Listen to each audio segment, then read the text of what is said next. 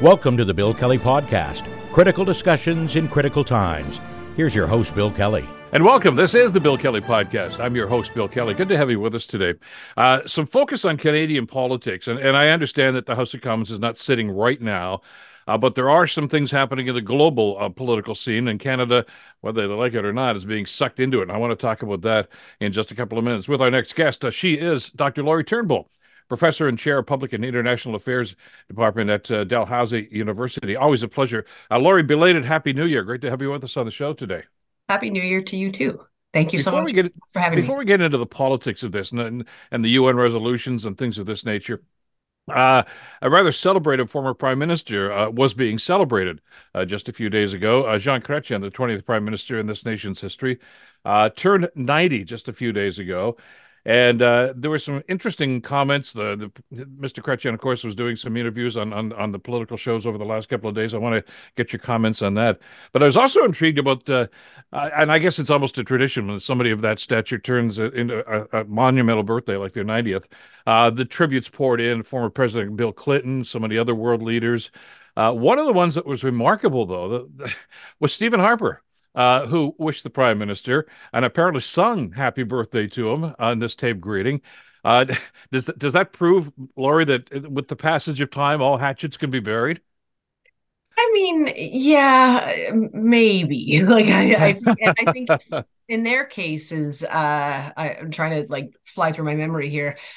They were never direct opponents. No, they didn't really overlap a whole lot, right? Like Stephen Harper would have been in the House at the same time, but by the time Harper became the leader, of the merged Conservatives, it was against Martin, and so things that kind of had moved along that way. I read that too. I didn't see him. No, I haven't seen it either, but I read it, and I thought it makes me happy to see some camaraderie between former prime ministers. And even though they clearly disagree on a lot of things, I mean, if there's some sense that, you know what, we both held a very important office, and I have respect for you as somebody who gave his life to public service, and so I want to give you this kind of tribute, that makes me happy. That's civility that we don't see now, I don't think. Oh, and I'm wondering if we even expected it from those two. I mean, you're absolutely right. Harper never went face to face or head to head, I guess, against Chrétien, because Paul Martin had taken over by then. But Chrétien has always, through his political career, been very, very partisan and very pro-liberal. And he had some rather acerbic comments to make about Stephen Harper through the campaign. I mean, Chrétien never really got out of the political arena. But I found it interesting, and maybe there was a hint of this, I think it was about a month or so ago. It was a photo op for something in Ottawa, and Laureen Harper, the former prime minister's wife, was making some very, very nice comments about Jean Chrétien, her favorite former prime minister. It's a joke, obviously, but it kind of reminded me of the relationship between the Obamas and the Bushes. You never thought those two would be together, but there seems to be a friendship there now that the political wars are set aside. It's maybe the same thing's happening with the Harpers and the Chrétiens. Never know. And I mean, I think too, when you're in it, right? Like when this is the life this is the job you're doing. This is every day, you're going to Parliament Hill, and everything is so urgent, and the political rhetoric is so inflammatory, and you get caught up in it. And I think it can have that kind of effect of really making it difficult to have that civility with people who you're fighting with. But when you step away from it, I think the oxygen moves differently, and you kind of think of things a bit differently, and maybe you can see some more common ground with a person. You may see maybe you have nothing in common ideologically or values wise, but you're very little, but you like the person, and you're able to see them as a person rather than as opponent. I think it speaks volumes actually to how toxic Parliament Hill can get. And even if you take the same people and put them somewhere else, with different incentives and different, they're the same people, but you put them in a different context, and they're able to be very civil to one another and appreciative of one another. The common thread seems to be, and I think I'm sensing this with the Harper Chrétien situation here, is that there's a kinship here. I had that job. I know how tough it Yeah. is. It was my job as a former liberal to take you to task, and I did. Chrétien certainly was like that. But and vice versa. Of course, Harper didn't have any love for any liberals, but so there's criticism of former liberal regimes, but they can sit back in their easy chairs right now and say that's the toughest job in Canada. You did it, and I did it. We may not have done it the same way, but there's I think a mutual respect for the fact that they took it and ran with it. Yeah, and I think that's like I'm sure you've seen this. We may have even talked about this before. The time that during a debate or a kind of question and answer during the 2008 presidential election, and this woman starts to really rip into Obama, and John McCain stops Hmm. her and says, "No, no, like he's a good man, he's a family man. We just have different visions of how we want to run the country." And that kind of civility is like we're opponents. We don't see the world the same way. We have different visions of where the country should be going and how to get there. But I still respect the fact that you are as dedicated as I am to the common good and to the well-being of the country. We just have different roadmaps. We have different values. And I think we miss some of like that. I don't see that now. I don't see anything like that ever No. happening between Trudeau and Poilievre. I don't think that if you and I are having this conversation in 10, 15 years, that we're going to be talking about Poilievre singing to Trudeau on his birthday. Hell no. I think those two are going to be like this for life. Absolutely. And not on that point, by the way, we've talked about, the statesmanship element that seems to fall upon former leaders, be they presidents or prime ministers, whatever the case might be. And it's not often that they actually comment on current political circumstances. Uh, as a matter of fact, Mr. Harper's been pretty quiet about the political scene since he left office some time ago now. Chrétien seems to have a renewed vigor for that, though, because some of the comments he made over the last week, because he was in focus because of his birthday, were directed towards Mr. Poilievre, not himself necessarily, but about some of the policies. And the theme of the speech that Chrétien gave last weekend and of the interview they did with Vashi Kapelas and a couple of the others over the weekend seemed to say Pia Poilievre is wrong. The country is not broken. And Chrétien went into great detail about that. And his justification for that was, look I may not be a politician anymore, but I love my country. I love Canada. And he says, and basically, I think the overture was, I resent the way Pierre Poilievre is characterizing our country these days. Yeah, yep. I have a couple of thoughts about that. For one thing, I think, typically former prime ministers want to stay out of the fray Hmm. now because like they don't want to necessarily say anything inadvertently that's going to create a problem for their, a former liberal leader doesn't want to say something that now creates a problem for Trudeau. Like whether they really agree with his leadership or not, they're not going to want to get into that. They kind of want to just stay out of it and not make anything, not create any problems. And also, like you've been there, you've done that, you're tired of it. You don't want to Hmm. put yourself back in that context. Like it's not fun, and so you don't want to get into the fray if you don't have to. But I think what sometimes will happen is if it's one thing if people are having a partisan disagreement, or you're arguing about a piece of legislation, or you're arguing about something that's current, and a former prime minister can say, you know what, I had my time. It's not for me to make my voice sound heavier than everybody else's, which it will because you're a former prime minister. But it's one thing when people are doing that, but it's another thing when people start attacking the system.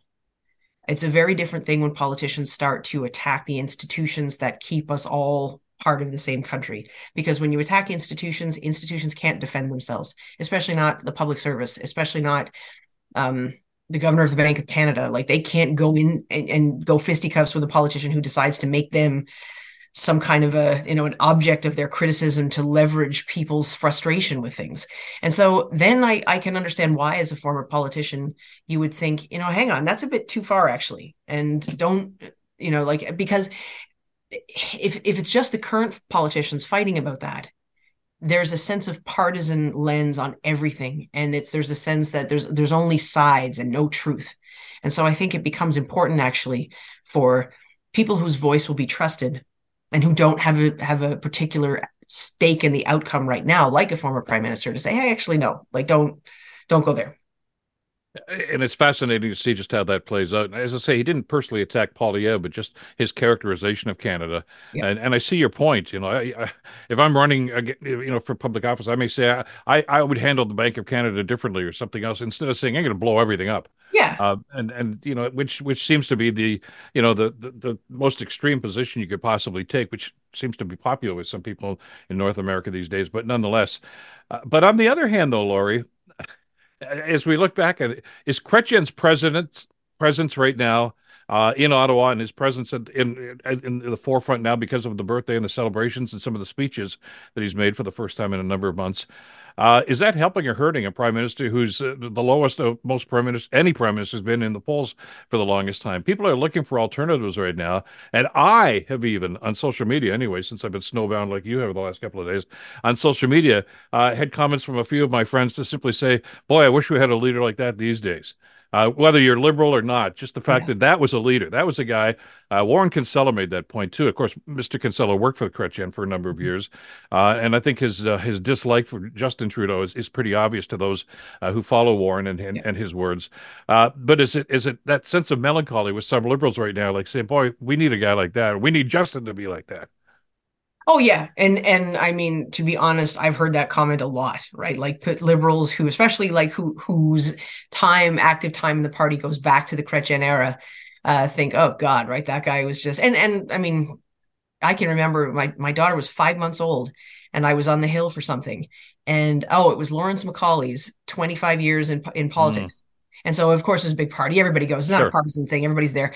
And at the time, Trudeau was leader of the party, but not prime minister. But he was a celebrity, right? So Yeah, the sure. room's packed. Trudeau comes into the room. Everybody's like, the oxygen in the room changes because he's such a charismatic person. Everybody responds to him. He's the leader. Everybody's making a big fuss.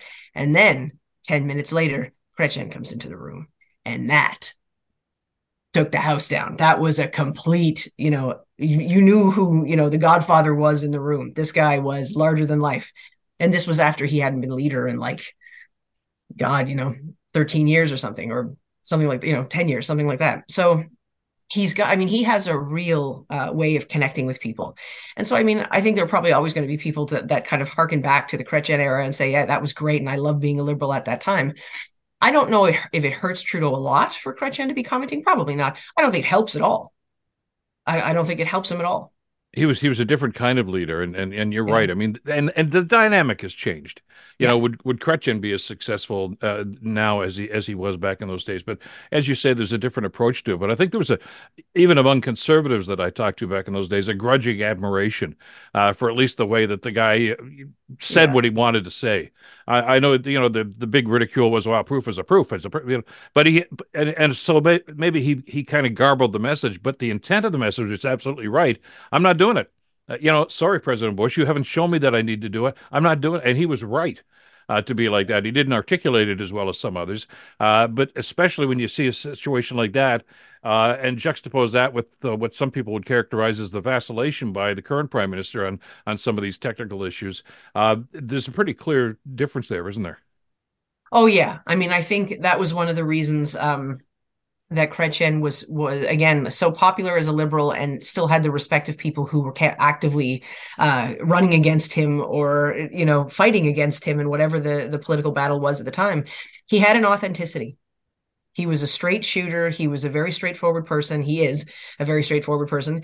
He said what he meant and he followed it. And a lot of the time he was right. As in the case with the Iraq War. And some of the times people may have thought, no, you didn't get that right, but at least we knew where you're coming from with it. And that kind of just fortitude, that kind of, I'm going to, these are my convictions and I'm going to stick to them. I think these days people don't see that as much in politics. There's so much, following public opinion polls and what do I have to say to get elected and switching and, oh, sorry, I didn't mean that. Let's just start again. We'll do like the kind of chasing the vote in a way that doesn't show the same kind of leadership. I think people kind of miss that authentic kind of politician who says what he's going to say, even if people don't agree with him. There's one other element to this too, and for folks like myself that have been around politics for a long, long time or covering it or just a fascination with it, there always seemed to be this linkage between a former leader, be it a prime minister or a president, whatever the case might be, and the current administration who are of the same political party. You tend to look, as you said, of that individual as the godfather and somebody as a kind of a consigliere who you can go to and talk to and get some advice from. There seems to be no evidence. As a matter of fact, I've heard quite a number of people who have exactly said Trudeau and Chrétien don't talk. They don't get along. He doesn't seem to look at him as an advisor. This is a guy that used to work for his father, too. Is the finance minister. He's had a number of different portfolios under the Trudeau administrations and others. Is that a mistake? Does a current leader have to pay homage? And by the way, I'm not just singling out Trudeau, because clearly Pierre Poilievre has no time for past Conservative prime ministers, and even Stephen Harper, I guess, before him. Didn't have a whole lot of time for Brian Mulroney. Is that their effort of simply saying we're turning the page? Yeah, that was you then, but this is us now? I think there's a few elements to that. I think when Trudeau came in with a mandate in 2013 to totally rebuild the party, he made a conscious decision that he was not going to reach too far back, kind of look over his shoulder a lot and invite help from people who had been leading the party in different ways for years. Even in terms of nominations, like he had his roster of star candidates. He wanted to put his own face on the party. He was, to be fair, had an uphill battle. He had 34 seats in 2013 when he became leader, lowest in history for the Liberals. And so, you see his point, like he wants to kind of make everything over. But I think the other thing is that we're seeing parties. I think we're seeing a decline in parties. Now, we would have said that if we were having this conversation 25 years ago, but now I think not only are we seeing a decline in things like membership in parties and loyalty to parties, we're seeing a decline in the party institution itself, where you don't see parties performing that brokerage style anymore. They're not bringing people together and figuring out interests and finding ways for like-minded but not totally the same people to work together. They're not doing that. Parties are happening around the leader. And when the leader changes, is like the leader is the brand of the party, the leader's values are the party's values, and the leader is the big thing. And when the leader changes, everything in the party changes. So I don't think there's the same sense of passing the torch. I think now it's like you rip the thing down to the studs and you're rebuilding it again around the new leader. And that's not going to generate the same kind of historical continuity or loyalty or sense of getting the value of advice from former leaders, because you just think you're starting the thing from scratch. But are you running the risk then of alienating those people that maybe grew up in it or even relied on that process? Because I'm hearing from older voters as much as from people in the 25 and under category that are simply saying I can't relate to politics anymore. Oh, 100%. Yeah. Like, I mean, there's lots of people who may not have ever had a membership in a political party, but who sort of felt that they identified with the party's values. Yeah. They're going to vote for them. And even if they don't like the leader that much, it doesn't mean you're going to pack up and leave on the party altogether. Whereas now, we've seen how much the Liberals have changed under Justin Trudeau. And some of the people who would have identified with, say, Paul Martin's style and Chrétien's style too, they decided they were going to swing farther to the right to change the economy and try to get us back as a steady ship. But they found ways to keep the left-leaning Liberals like Sheila Copps in the fold as they tried to fix up and I'm not saying, they did everything perfect. I'm just saying there was a sense of ideological balance in the party. Whereas now we see how far to the left and how far to the progressive side that Justin Trudeau has pulled. And it's not the same balancing act in the Liberal Party. And a lot of people are feeling kind of like, where is that party that used to have the two sides and the 2 feet touching the ground all the time? Your point about Sheila Copps, I think, is well taken. Maybe left-leaning Liberal at the time, and they were the Big Ten at that particular course, and I guess testimony to that. And I know Sheila very well. I mean, we're both fellow Hamiltonians. Actually, went to high school for a little while together. And again, we're not on line with all issues either, but she had a great deal of respect for Jean Chrétien, despite the fact that they had political differences. Well, he made her the deputy prime minister, for that matter, too, which I thought was an ideal way to, as you say, to bring those elements of the party together. You don't really see that too much in politics on any political level anymore, do you? It's to use the old George W. Bush thing, you're either with me or you're with the enemy. If you're either an acolyte or an adversary, that's all there is to it. Which I guess goes to what you and I have talked about in the past about the polarization of politics these days. Oh yeah, and I mean Trudeau, like Justin Trudeau, when he came in, there were a few non-negotiables, and I got it right. Like he came in and said, "Look, your Liberal MPs are pro-choice. Period. You don't like it, don't run.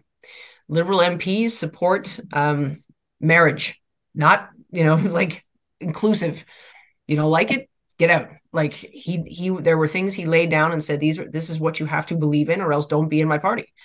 And I don't have I could certainly the way he went about that.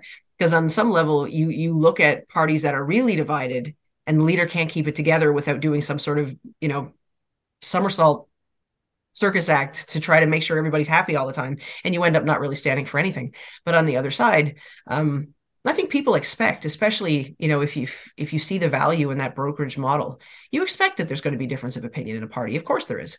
We're a big country, and we've got all kinds of, even though the population isn't huge, we've got lots of different different positions, different interests, different priorities. That the magic of it all is to figure out how we can all identify and learn that it's not a question of you get what you want or you don't. But now it's like leaders have no problem saying this is the circumstance, and there's not going to be some special project to make you happy. Like this is what I want. That's it. Okay, your point's well taken, and that was then. This is now a concept here, though, Laurie. Uh, and anybody who was on the fence about Justin Trudeau as a leader saw those comments and said, "Well, he's got the courage of his convictions. I may not agree with him, but I that's leadership, and I like that. That's what I want my leader to be like." But juxtapose that with what's happened to the party recently. There is dissent within the party because there seems to be vacillation within the party, and I'll use the Gaza situation as a classic example. The prime minister has been less than clear, shall we say, and I'm being kind there, about Canada's position on this issue. Then, of course, came the South African resolution at the United Nations to condemn Israel for their actions in this, and again, vacillation. And Minister Jolie's comments over the weekend that we support the International Court of Justice, but there was no clear statement about the motion itself. And now, in a time, here we are in 2024, looking for that same sort of leadership and that same sort of decisive commitment from the Prime Minister, and it doesn't seem to be there. And I'm hearing more from Liberals than I am from the opposition members about their disappointment in that. Yeah, I mean, clearly, I think it would be really difficult for a political party to be totally unified in a sense of what's happening, what should happen, where they are on this. And I think, like we've heard a lot from Liberal backbenchers, probably most, we've heard a lot from Marco Mendicino, from Anthony Housefather, about them not being happy with Canada's decision with respect to how we voted in the UN, calling for a ceasefire. We can see over the weekend the protest, like the protesting at Melanie Jolie's house. Like this is really difficult for the government to manage where they're at on this and what their position is and how to make people feel that they're doing the right thing and they're giving a clear, I don't think there's clarity at all. I don't get the sense of that at all. I mean, and I also think this is going to get less clear rather than more clear when the House comes back, because I strongly doubt that Trudeau is going to offer any more real clarity with respect to where he's at. Well, I know some people are going to say that, well, that opens the door for the opposition to come in. I don't know that they've got a clear position on that either. No. As you say, it's a complex issue, but at the same time, you're looking for leadership here. And by the way, just as a quick comment, since you brought it up, I don't care what your political stripe is. If you go to the house of a member of parliament or any elected official and basically terrorize and try to threaten them, you're an idiot. And okay, yes. You're a jerk. You're not doing anything at all. And we've seen this happen. The former mayor in Hamilton was victimized by that, by some idiots at a local level. Former OPP Commissioner Julian Fantino had people come to his house because of the way the OPP were acting towards an Indigenous confrontation in Caledonia. Yeah, there are rules. And there are not very many rules, but one of them is you don't include family, and you certainly don't go to somebody's house. I mean, you want to complain on Parliament Hill, at the local government office, knock yourself out, even at the constituency office. Go ahead and do that if that's what you want to do. Those offices are for. But back off and leave the family alone and stay the hell away from their homes. Yes. That's bordering on terrorist and insightful activity as opposed to demonstration. But those lines seem to be blurred these days, and I think that's what's confusing and maybe even scaring an awful lot of people. It is scary, absolutely. Like when people start to feel entitled to scare you and to come to your private property and to, try to essentially intimidate and feel that they're entitled to do that, right? That is the whole point, is to make the person feel unsafe. And it's scary to think that people think that, again, that they're entitled to make themselves heard in that way, in a way that's threatening to someone. So, yeah, I mean, I totally agree with everything you said. I hope we don't see more of that, but unfortunately, I think we will, because I think that this is, not just in this issue, but in other issues too. We've seen a lot of this sense of crossing a line and getting in someone's personal space in politics and feeling like they have the right to do that. We had a case in Nova Scotia actually not long ago where somebody showed up at a constituency office and attacked the constituency worker who was there on her own. It's like, come on, like what is wrong with people? Insane. Quick comment about we've talked about this on a previous podcast, but what's going to happen in 2024, and I think there's a major consensus here that there's not going to be an election, despite what some people say. The NDP aren't going to withdraw support. There's not going to happen. But there was another poll that was released just a couple of days ago that showed once again a further widening of the gap between the Conservatives and the Liberals on the federal level. Anyway, I don't know if you saw Michael Harris's column. It was in the Hill Times just yesterday, I think it was. Basically talking about that and essentially saying, and I've interviewed Michael a number of different times. I'm not even sure what his political stripe is these days, but he made a couple of valid points. He said, he says, let's put this thing in perspective. He says, first of all, do the Conservatives deserve to be ahead of the Liberals in the polls? Yeah, absolutely.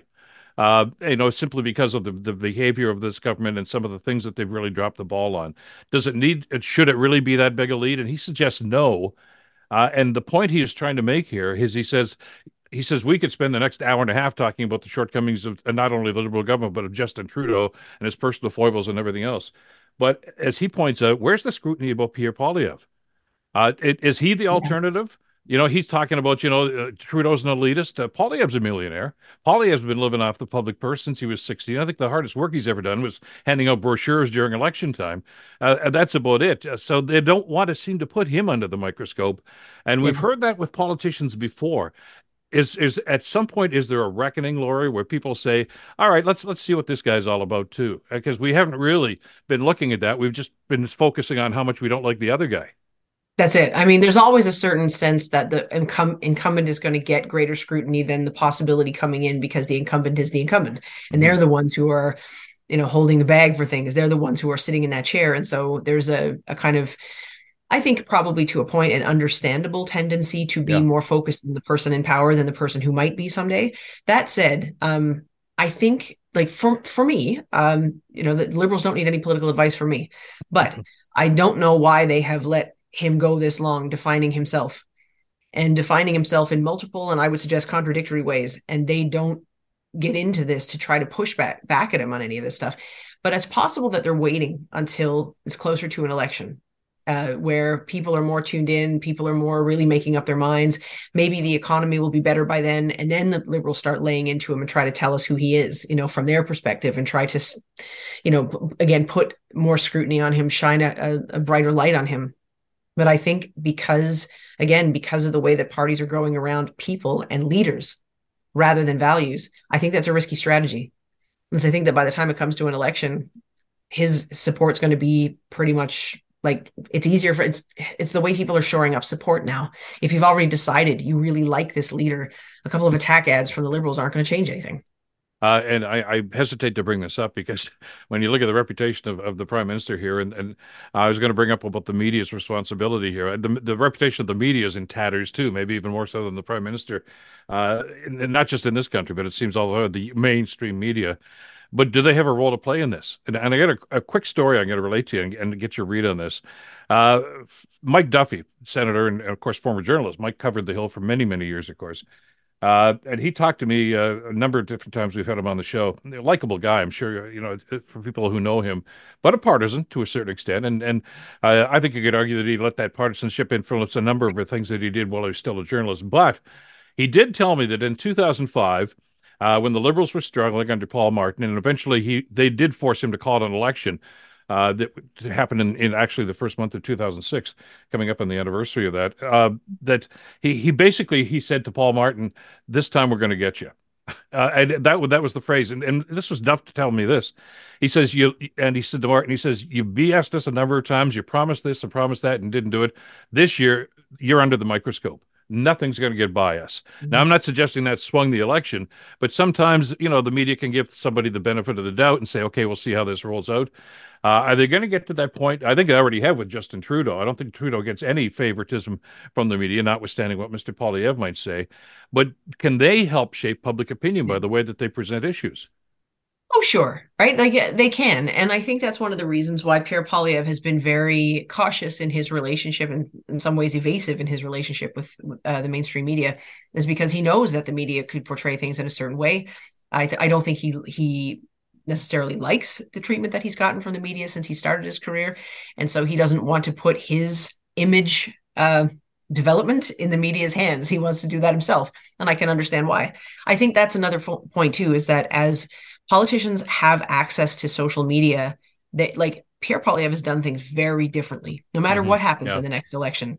5-10 years from now, we are going to be talking about his approach to these long videos where he talks directly at people, and he's just doesn't want that filter of the mainstream media. He wants to talk directly to people, and by all accounts, it's working for him. But yeah, I mean, we'll see what happens, when the election comes, when there's more of a kind of incentive, I think, to engage the media directly. But even someone like Doug Ford managed to make himself scarce for most of the campaign in 2022. Poilievre will not be doing that. Poilievre will be front and center. But the way politicians are engaging the media, I think, is changing a lot. It's going to be a fascinating year politically as these deal with this. And again, no elections on the horizon, probably nothing going to happen here, but that doesn't mean there isn't going to be a shifting in ideologies and a shifting in the perception of those too. Look forward to future conversations on this as always. Laurie, thank you so much for this. Have a great week, and we'll talk again soon, I hope. You too. Take care. Take care. Dr. Laurie Turnbull from Dalhousie University. And that's it for this edition of the Bill Kelly Podcast. That's the way we see it. Until next time. Bill Kelly Podcast brought to you by Wizen's Law, personal injury lawyers. Listen, you didn't choose to get injured, but you can choose the right lawyer. Wizen's Law, 905-522-1102 or wizenslaw.com.